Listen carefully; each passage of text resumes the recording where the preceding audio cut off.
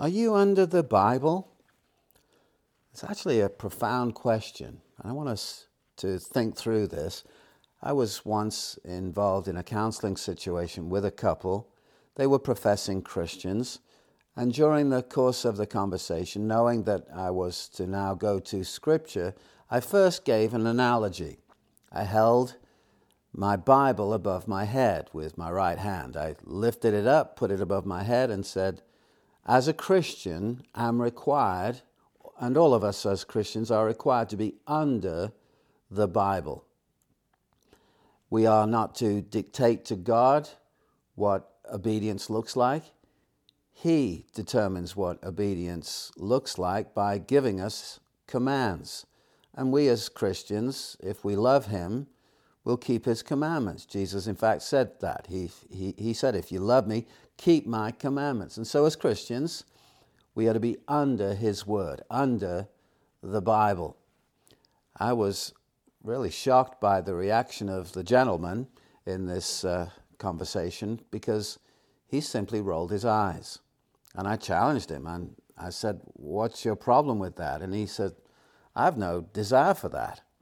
Well, we won't go into all that took place in that environment and that conversation, but it left a mark on me because I realized there are many Christians who have no desire, well, professing Christians, let's call them that, no desire to come under God's Word. And I think it's true to say, if we are genuine Christians, God puts a desire in the heart of the truly regenerate, the born-again person, the one who's made alive spiritually.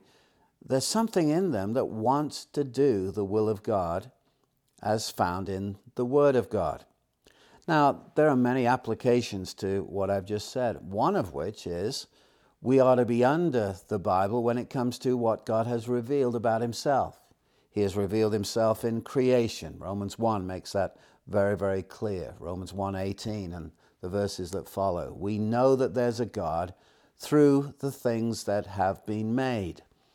But there's special revelation. There's natural revelation in creation that tells us a lot about God, but it's not enough to save us. 2 Timothy chapter 3 tells us we need Scripture that is able to make us wise for salvation through faith in Jesus Christ. 2 Timothy 3:15. Verse 16 is very famous. All Scripture is breathed out by God, is God-breathed. That's verse 16. But verse 15 also tells us, Scripture tells us how to be saved. Creation doesn't do that. It tells us there's a God. It makes us responsible to worship Him truly, to seek to honor Him. But to be saved, we need information that is given by God, that is disclosed to us in His holy word. And God not only tells us how to be saved through faith in Jesus Christ, through faith alone, justification is by faith alone, but the Bible also tells us a lot about who God is. And God has stooped, God has condescended to tell us who He is and what He's doing and what is actually taking place as all of the events of time unfold. And there's much we need to say about this. And I want to ask you, are you under the Bible in this? Don't naturally assume that's the case, because we have our philosophies, our ways of thinking, we have our speculations, we have our traditions, and we are emotionally attached to those things so that when God speaks in and through His Word, we're not always under it. We're not always saying, well, I'm going to throw off my own thinking. I'm going to absorb what God says and make sure I understand the Word of God correctly and then come under it and allow that to be the way I think. Well, doesn't the Bible say that God's thoughts are not our thoughts? Yes, it does. Absolutely. But it is also true to say that God has revealed His thoughts to us in His Word, and we are to come under that when He has revealed that. Deuteronomy tells us very, very, very clearly The things that God has revealed, we're responsible for.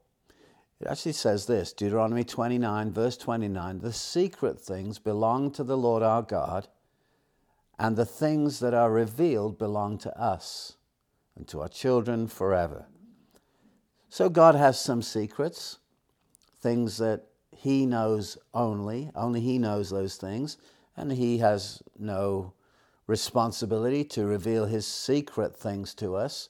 They belong to him. The secret things belong to the Lord our God, but the things that are revealed belong to us. And we're responsible for what he's revealed. And we're required to come under it in terms of seeing what he said, hearing what he said, and saying, that's now my position. That's now my understanding. That's now what I believe.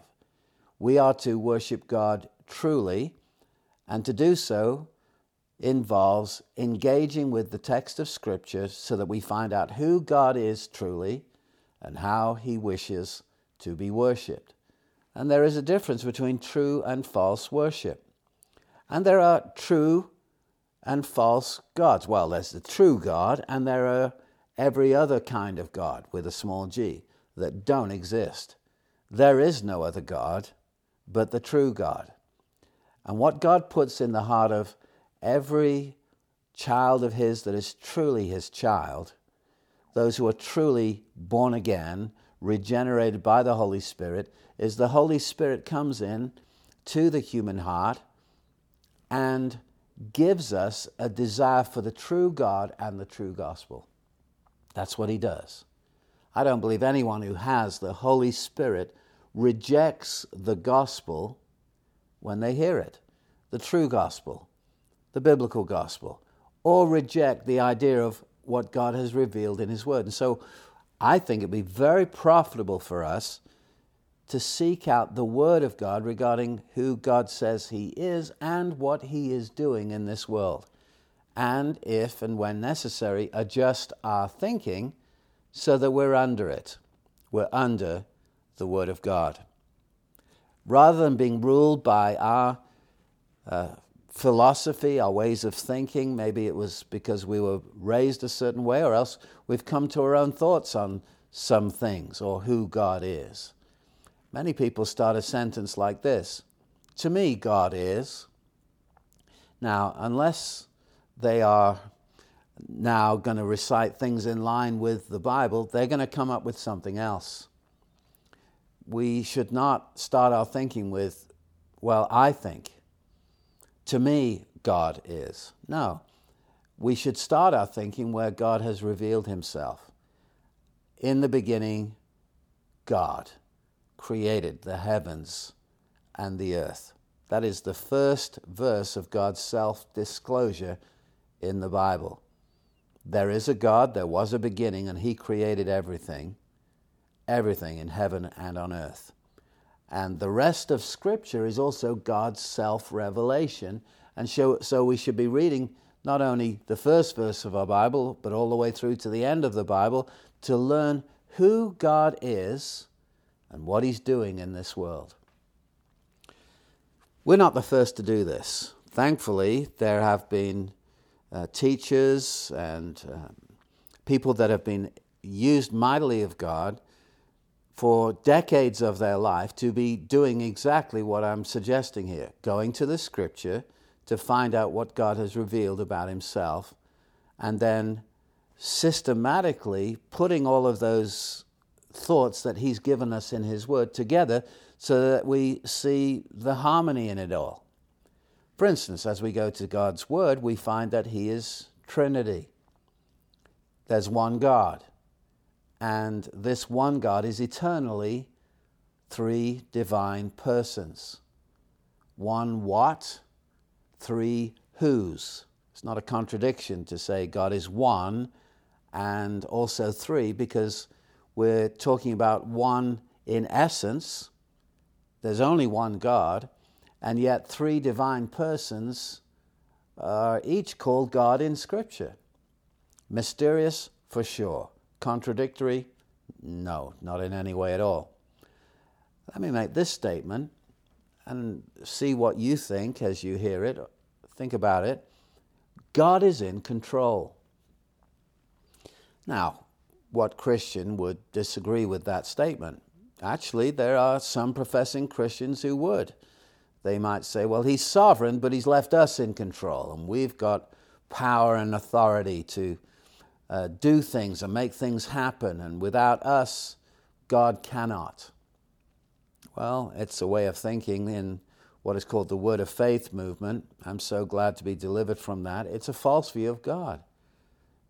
The idea is, in that realm, God in his sovereignty has left man in control. And by the words that he speaks and the seed that he sows, he can have whatever he wishes on earth. And if we don't do that, God's hands are tied because he's left us in charge, even though he's in ultimate control. Do you find that in the Bible? Well, let's go to the Bible.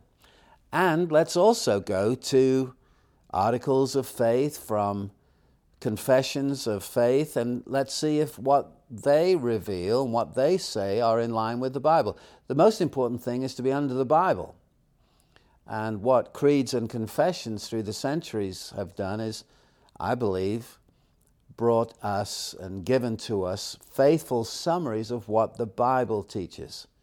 These creeds and confessions are not over the Bible, but a reflection of what the Bible itself declares.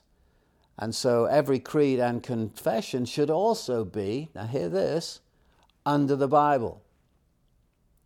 So that what is said in those confessions are in fact what the Bible teaches. Let me start by actually reading a confession, or part of a confession.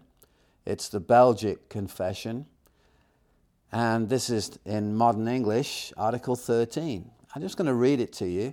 And what I'm going to suggest is that every statement we read is under the Bible.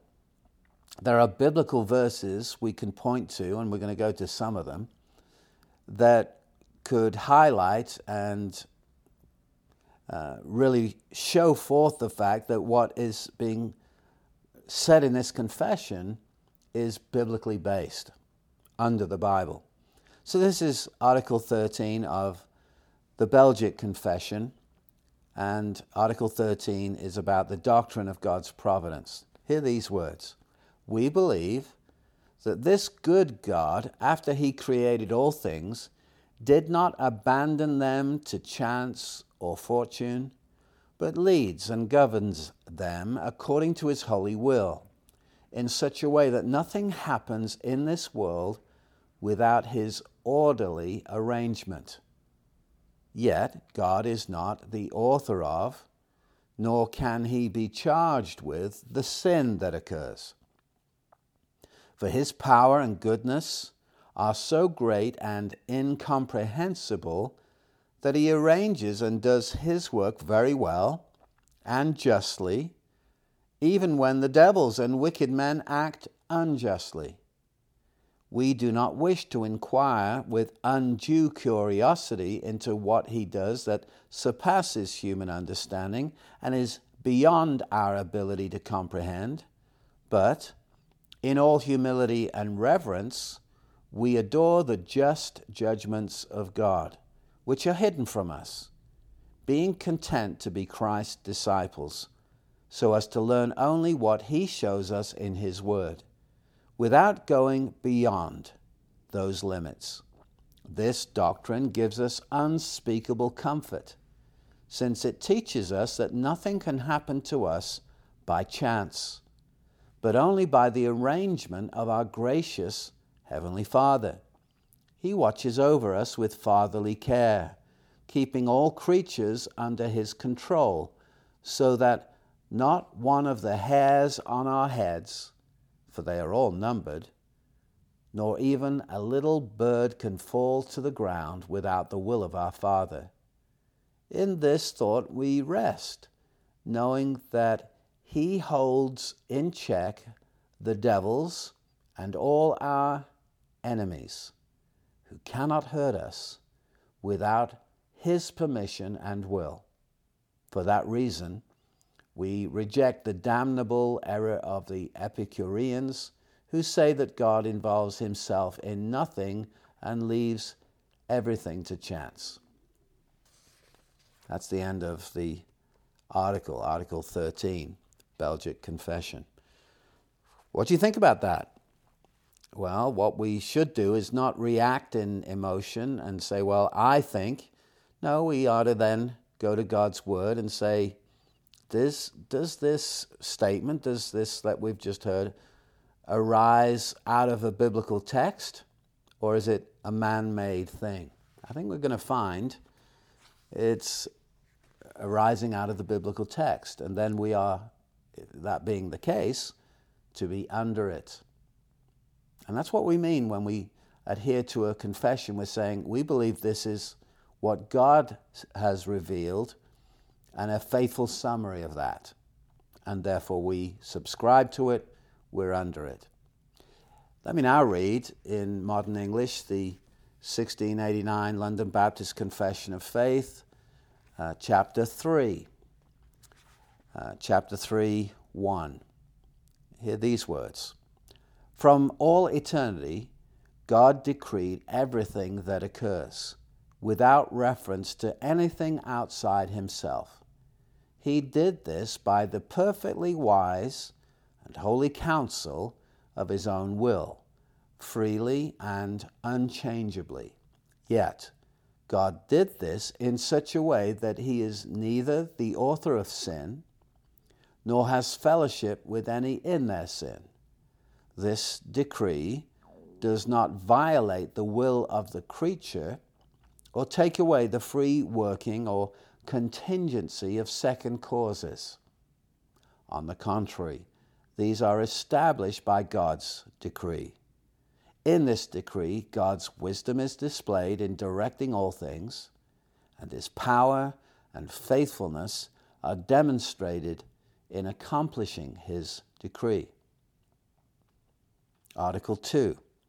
God knows everything that could happen under any given conditions. However, his decree of anything is not based on foreseeing it in the future or foreseeing that it would occur under such conditions. Article 3. By God's decree and for the demonstration of his glory, some human beings and angels are predestined or foreordained to eternal life through Jesus Christ to the praise of his glorious grace. Others are left to live in their sin, leading to their just condemnation to the praise of his glorious justice. This third chapter has much more to say, but we'll stop there. What do you think about that?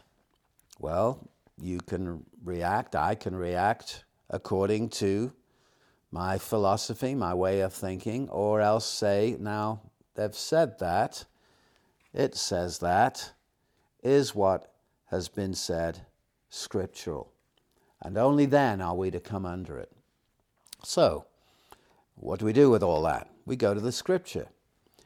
If you have a Bible, I invite you to turn fast to some of these passages. Psalm 115 is the first one, verse 3.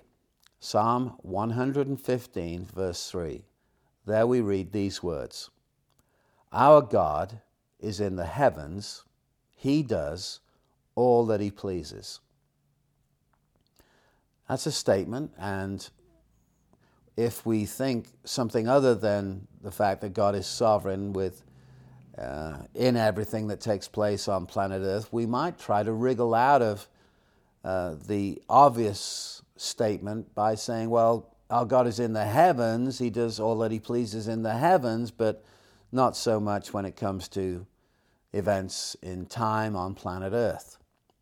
Well, we could say that, but I don't believe that would be a right understanding of what is being revealed there by God. The psalmist, under the influence and inspiration of the Holy Spirit, writes, our God is in the heavens, he does all that he pleases.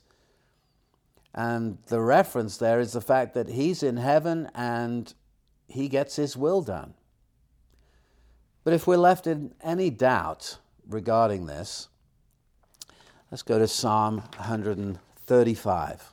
Psalm 135, where if there was a slight question regarding God's activities on earth and the affairs of men, Psalm 135 really crushed the idea that God is only in the heavens and has sovereignty there, but not on earth. Psalm 135, look at verse 6. Whatever the Lord pleases, he does, in heaven and on earth, in the seas and all deeps. There it is.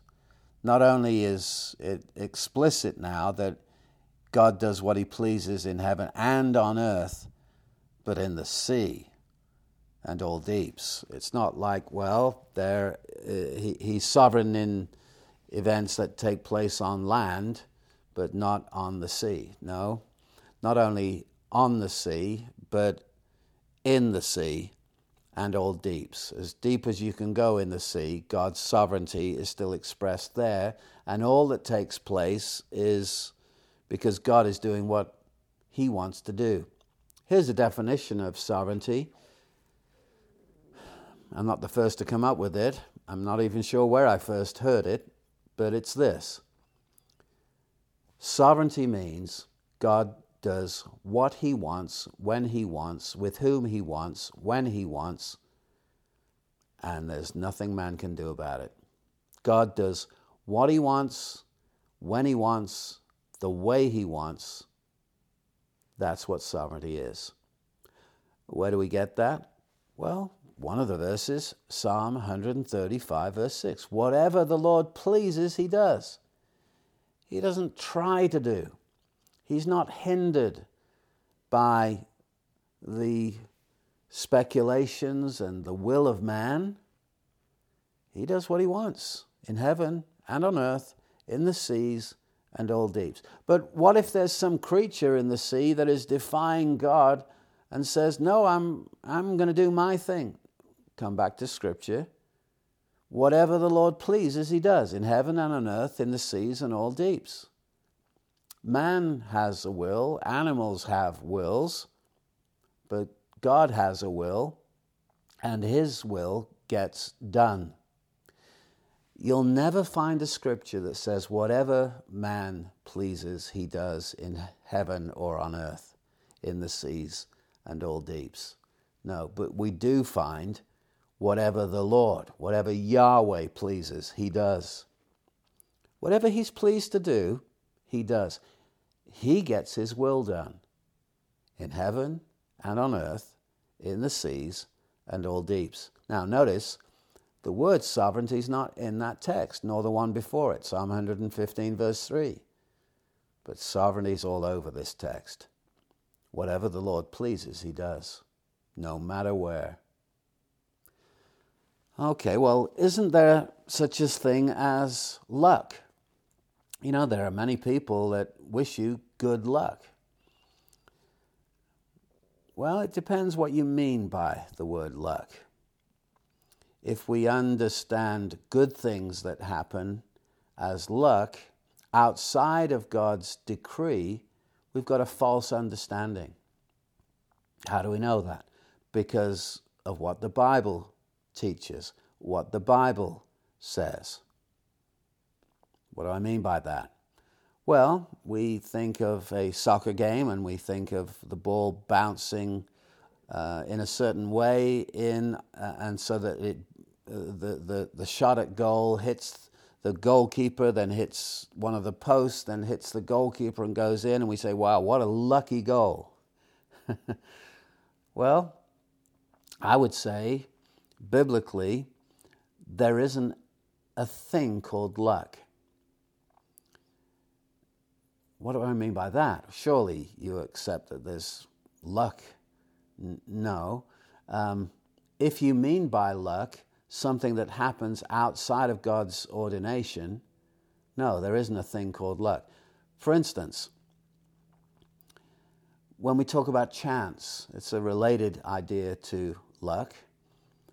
what are the chances, if you've got a coin that has a head side and a tail side, if you're going to flip the coin, what are the chances that it will either come up heads or tails? Well, the answer to that is 100%.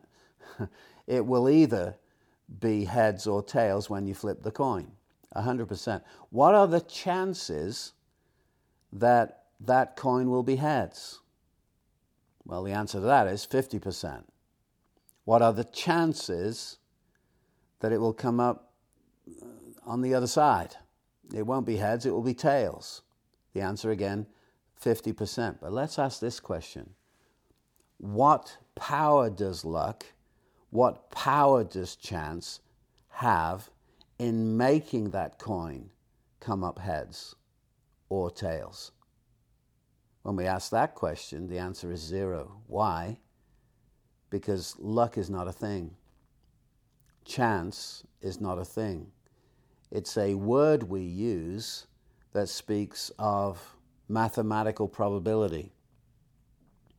And the mathematical probability is that when you flip a coin, it's a 50% chance, or rather 50% probability that it'll come up heads, and a 50% probability it will come up tails. But what power does chance have to make it tails? Nothing. Chance is not a thing. It's no thing. And yet, here's what the Bible says. You ready? Proverbs 16, verse 33. Turn that, please. Proverbs 16, verse 33. The lot is cast into the lap, but its every decision is from the Lord, from Yahweh. Now, in ancient times, rather than using dice, as we might do in our own day, the rolling of the dice, a lot was used in a similar way. To the ancient world, the lot represents what we would now use as dice. The lot is cast into the lap, but its every decision is from the Lord. Now, notice this, not 30% of the decisions, or on some occasions, God's will takes place. No. Every time, every decision, when the lot is cast into the lap, its every decision is from the Lord. The application to our own times would be, you can't visit Las Vegas, or as some call it, lost wages. You can't visit there and go on the slot machines or dabble with some money at a poker table, play cards, but that everything that happens is the Lord's will. Once you understand that, there isn't the concept left intact of luck outside of God's decree. Do you see what we're doing here? We're going to the text of Scripture and aligning our thinking with it. Because you and I might have our own speculations. Well, I believe in luck. Well, I believe in luck. And you might really, really believe in that. But if we're under the Bible, we'll say, you know what? I've got to cast out my way of thinking, or at least renounce it, and say, there isn't a thing called luck. God's will be done. And there's a theological term for what we're talking about, and it's providence. Providence. The idea is that everything that happens comes under not only the scrutiny of God, but everything that occurs takes place because of the decree of God. So that Proverbs 16:33 can remain true. The lot's cast into the lap, but it's every decision. 100% of the decisions of the lot, saying yes, no, whatever it might be, every decision is from the Lord. I want to ask you, do you believe that? If you're under the Bible, you do. How about this one? Proverbs 19, on 3 chapters to the right. Proverbs 19, verse 21. Here we read, "Many are the plans in the mind of a man, but it is the purpose of the Lord that will stand." Many are the plans in the mind of a man. Man has his plans. He has many of them. But it's God's purpose. It's the purpose of Yahweh that will stand. We see this not only in the Old Testament, we see it in the New. The book of James is very clear. We're not to say, we're going to do this tomorrow, we're going to do that tomorrow. We're going to say, if the Lord wills, we'll do this or do that. Why? Because it's the purpose of Yahweh that will stand. It's God's purpose that will be seen rather than our purpose. We might have a plan. We might think, I'm going to do this tomorrow. Have you ever had that? I'm sure you have. There's not many days without this. I'm going to do this today, and then something happens so that you don't get to the this. Something happens. You get a phone call. Oh, I've now got to do this rather than that this. The thing I thought I'd be doing all day. Now things have changed. And you didn't get to your this, your purpose, your plan, because the purpose of the Lord took place. And though we may not now embrace the concept of luck, we can embrace the concept of smiling providence. Yeah, God in His grace and in His kindness caused something to take place. The lot's cast into the lap. Every decision that it makes is from the Lord. And many are the plans in the mind of a man, but it's the purpose of the Lord that will stand. Let me ask you again, are you under this? Next chapter, Proverbs 20, verse 24. A similar statement is made. A man's steps are from the Lord, from Yahweh. How then can man understand his way? Here we're seeing that God, the Lord, ordains the steps of man. He gets His will done in heaven and on earth all the time. And therefore, we don't understand our steps the way God does, because we oftentimes do things, we take steps that ordinarily we may not have done. We may not have said, I'm going to give my Tuesday over to being an hour and a half on the phone trying to get through to customer service. I wouldn't have planned my day that way. But that's what happened, and that's what God ordained. I hope you're thinking through the ramifications of the scriptures here, because those ramifications are profound. I used an illustration of a rock being thrown into our theological pond, and the waves that emerge because the rock's been thrown in can go on for minutes and hours and days and even decades as we see the ramifications of what God has said, and we realize, oh wow, I've got to change my thinking because God has revealed Himself. That rock is the revelation of His word. When it comes to us, that rock in the water makes waves, let me tell you. Next chapter, Proverbs 21, verse 1. This is big. You ready? The king's heart is a stream of water in the hand of the Lord, the hand of Yahweh. He turns it wherever He wills. Did you read that? The king's heart is a stream of water in the hand of the Lord. He turns it wherever He will. Now, when we talk about the heart of man, we're talking about that which is deepest in a man, his desires, his will, what he wishes to do. And when we see the revelation of Scripture here that He, that's God, turns it wherever He wills, it means that God has the ability to turn the will of man wherever He wishes.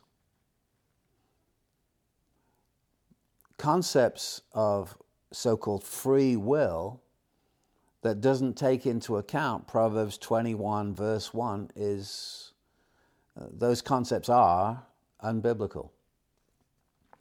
Because God says, the heart of the king is a stream of water in the hand of the Lord. He turns it wherever He wills. Wherever He will. God puts it into the heart of kings to do things and not do things. You read your Bible, you'll see this happens over and over and over again. God puts it into the heart of a king to do this. God gets His will done. Now, the illustration used here of the king is very helpful to us because the king has a will, the king has a heart, the king has desires, and when we understand that God turns that will and heart the way He wishes, we're given revelation here in the Scripture that informs us about every person. What do I mean by that? It's the argument of the greater to the lesser.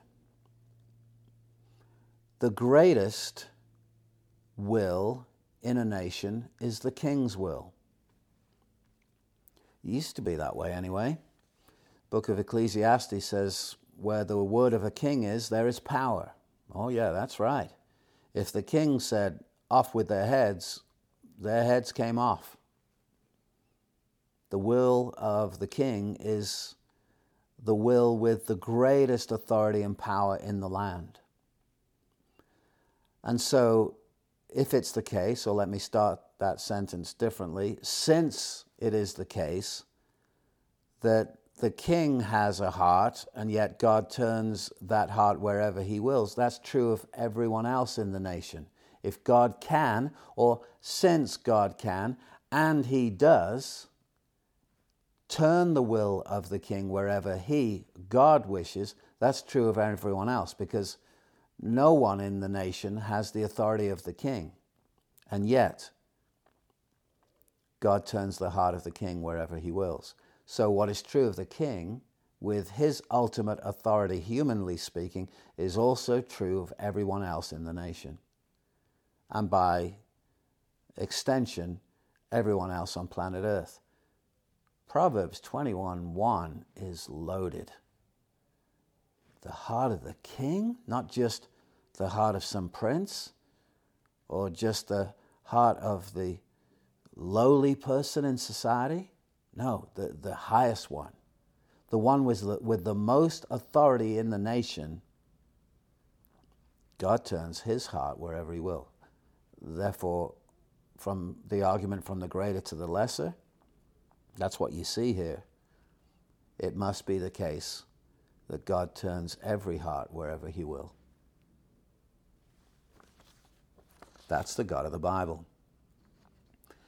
Let's go from Proverbs back to Job. Job 14. Look at verse 5. Since His days are determined, and the number of His months is with you, and you have appointed His limits that He cannot pass. All right, it's a statement in a paragraph, and what's being communicated here is that man's days are determined, the number of his months, by God. There's a similar passage in the book of Psalms, isn't there? That all our days, all my days, were written in your book before there was one of them. Do you remember that? Psalm 139. Here again, the days and the number of man's months is determined by God. And God has appointed His limits that man, cannot pass. That again is providence. That again is sovereignty. Let's go to Isaiah and we'll see a number of scripture verses here. Isaiah 43, verse 10. You are my witnesses, declares the Lord, Yahweh. You are my witnesses, declares the Lord, and my servant whom I have chosen, that you may know and believe me and understand that I am He, He being God. Here's His declaration. Before me no God was formed. Right there is the demolishment of Mormonism, the Latter-day Saint movement. They have the belief that God was once a man who himself had a God. The God of this planet had a God who had a father and a mother. But this is the declaration of God. Before me no God was formed. But he goes on, nor shall there be any after me. There's only one God. There wasn't any before me formed, nor shall there be any after me. Verse 11, I am the Lord, and besides me there is no Savior. Verse 12, I declared and saved and proclaimed when there was no strange God among you, and you are my witnesses, declares the Lord, and I am God, and henceforth I am He. There is none who can deliver from my hand. I work, and who can turn it back? There's a question there, and it's a rhetorical question. When God says, I work, and who can turn it back? The answer isn't given because the answer is obvious. No one. In fact, that's a statement that's made before the question. There is none who can deliver from my hand. I work, and who can turn it back? That's the God of the Bible. And let me ask you again, are you under this? Are you under the Bible? On to the right again, Isaiah 45, verse 7. God himself speaking.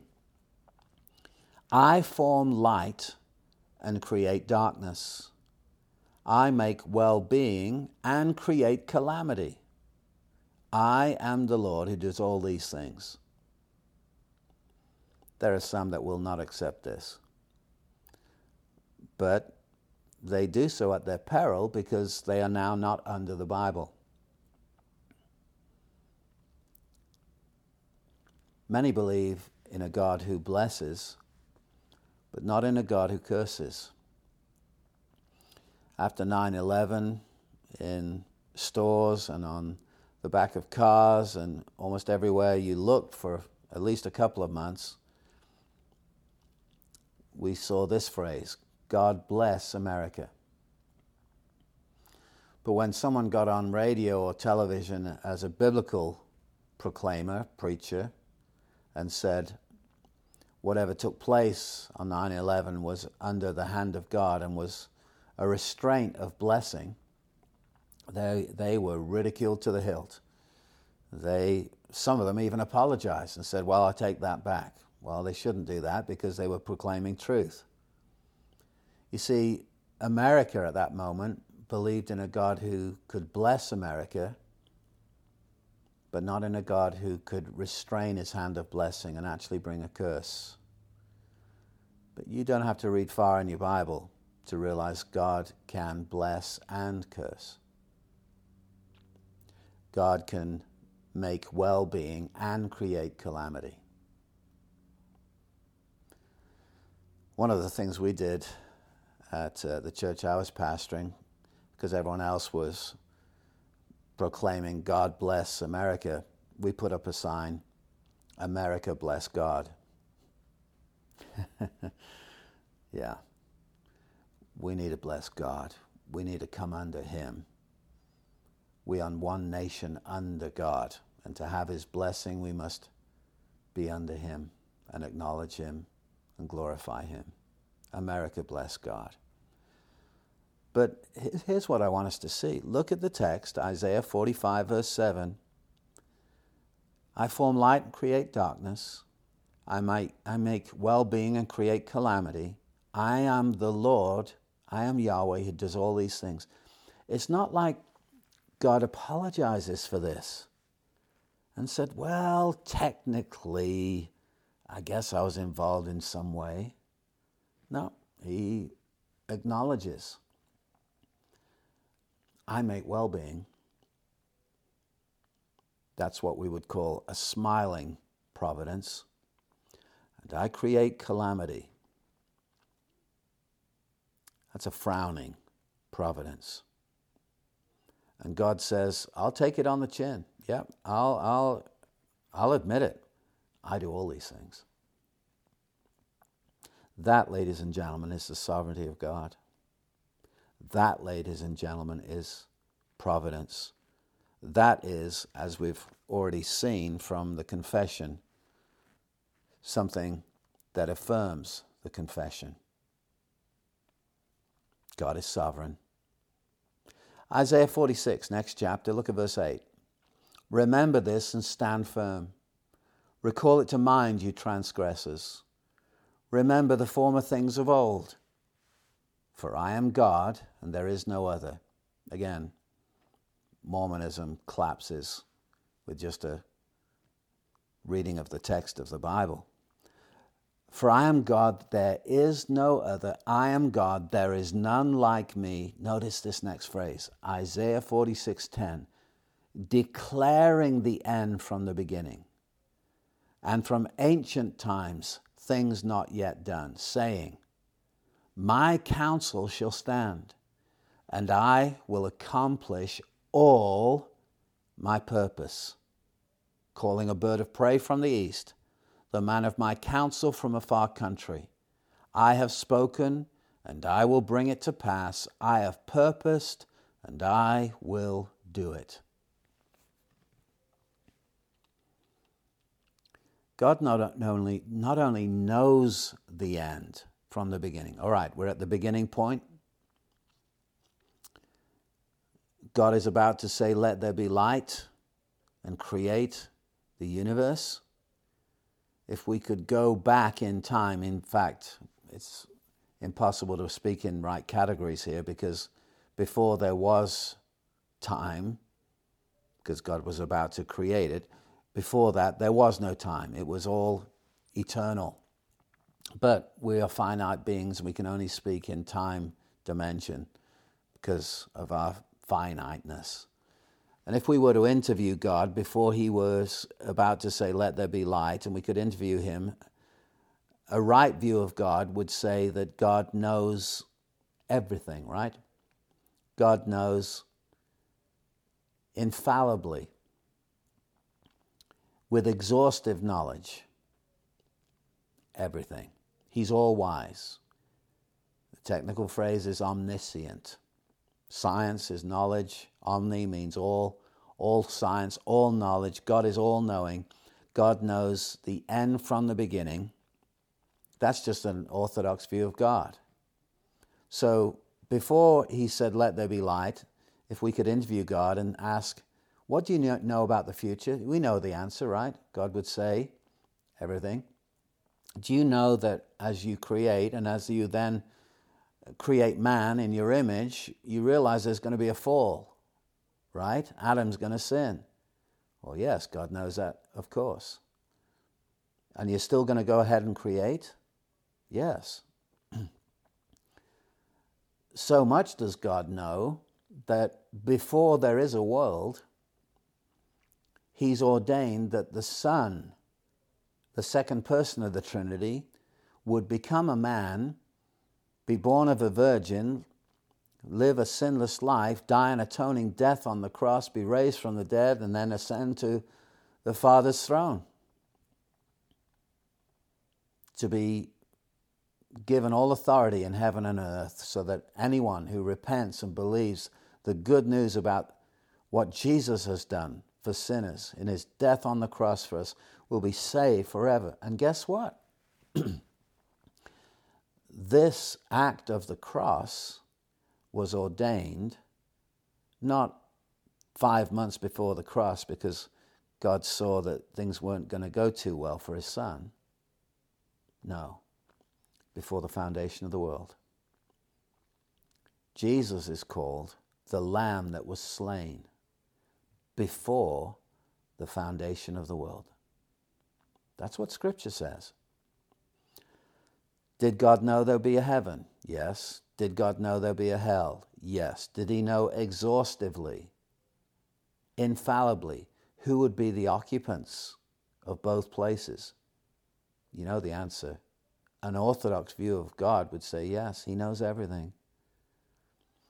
And God created the world knowing that a certain person and persons would be in heaven and a certain persons and people would be in hell. He knew their names.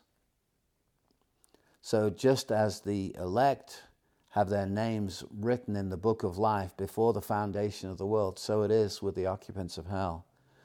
That is, ladies and gentlemen, even if you might have an emotional reaction to that, just an orthodox view of God. Or else you've got to deny that God knew everything. The Bible tells us not only did he know everything, he declared everything. That, ladies and gentlemen, is God's decree.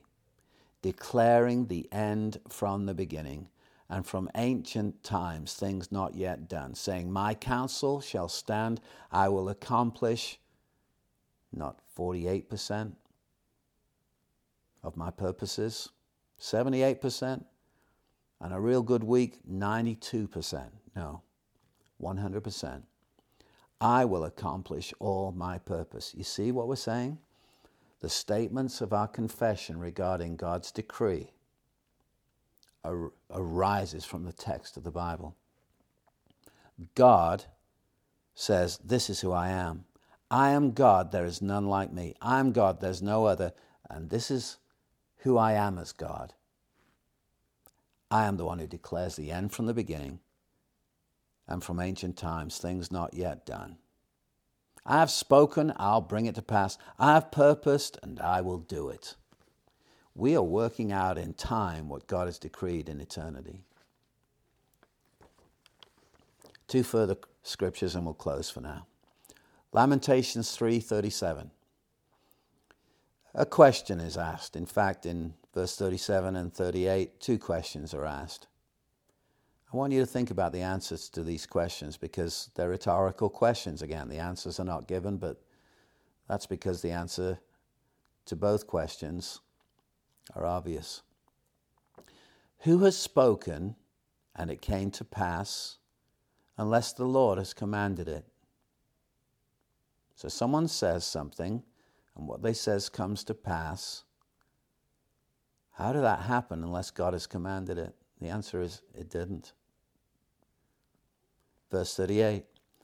Is it not from the mouth of the Most High that good and bad come? Answer that question.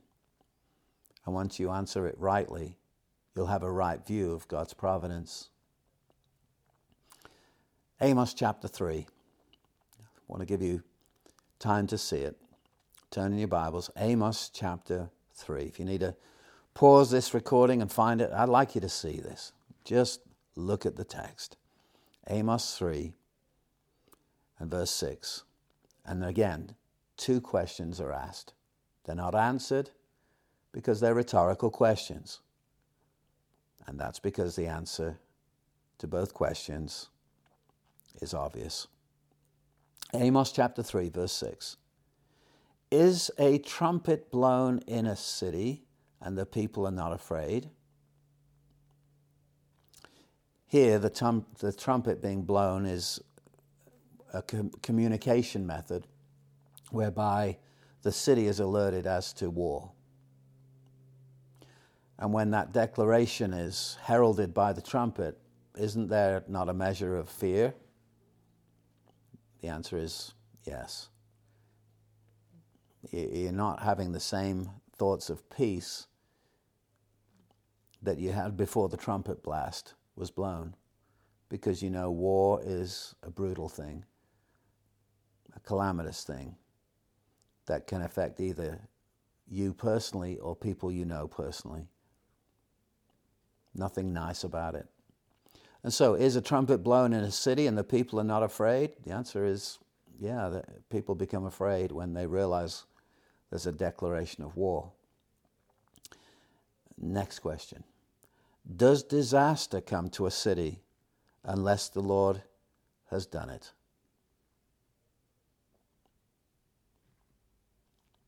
Do we believe in a God who blesses, but not a God who can curse? Scripture makes it clear. There's no disaster that comes to a city unless the Lord, Yahweh, has done it. It's by his decree. Now, as we read in the confessions, the Belgic Confession and the London Baptist Confession of Faith, God is not the author of sin, and that's mysterious.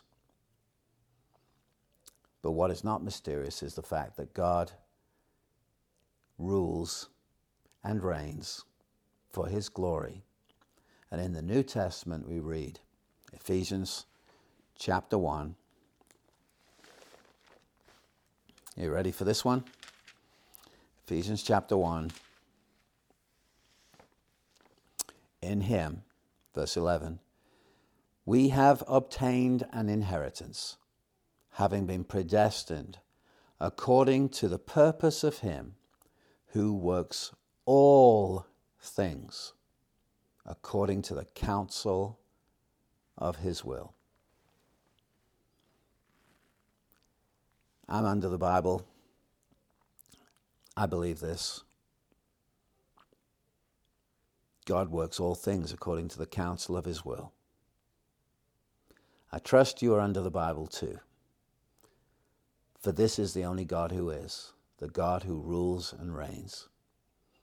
And may we, like the saints in glory, cry out, hallelujah, for the Lord God, omnipotent, reigns. Let's pray. Father, thank you for our time together. May we come under your word, and by that come under the truth of God as he's revealed himself. And may you bless your people. I pray for all those under the sound of my voice, even now, that they know the blessing of God. May the Lord bless you and keep you. May the Lord graciously bless your life this day and always. We ask it in Jesus' name. Amen.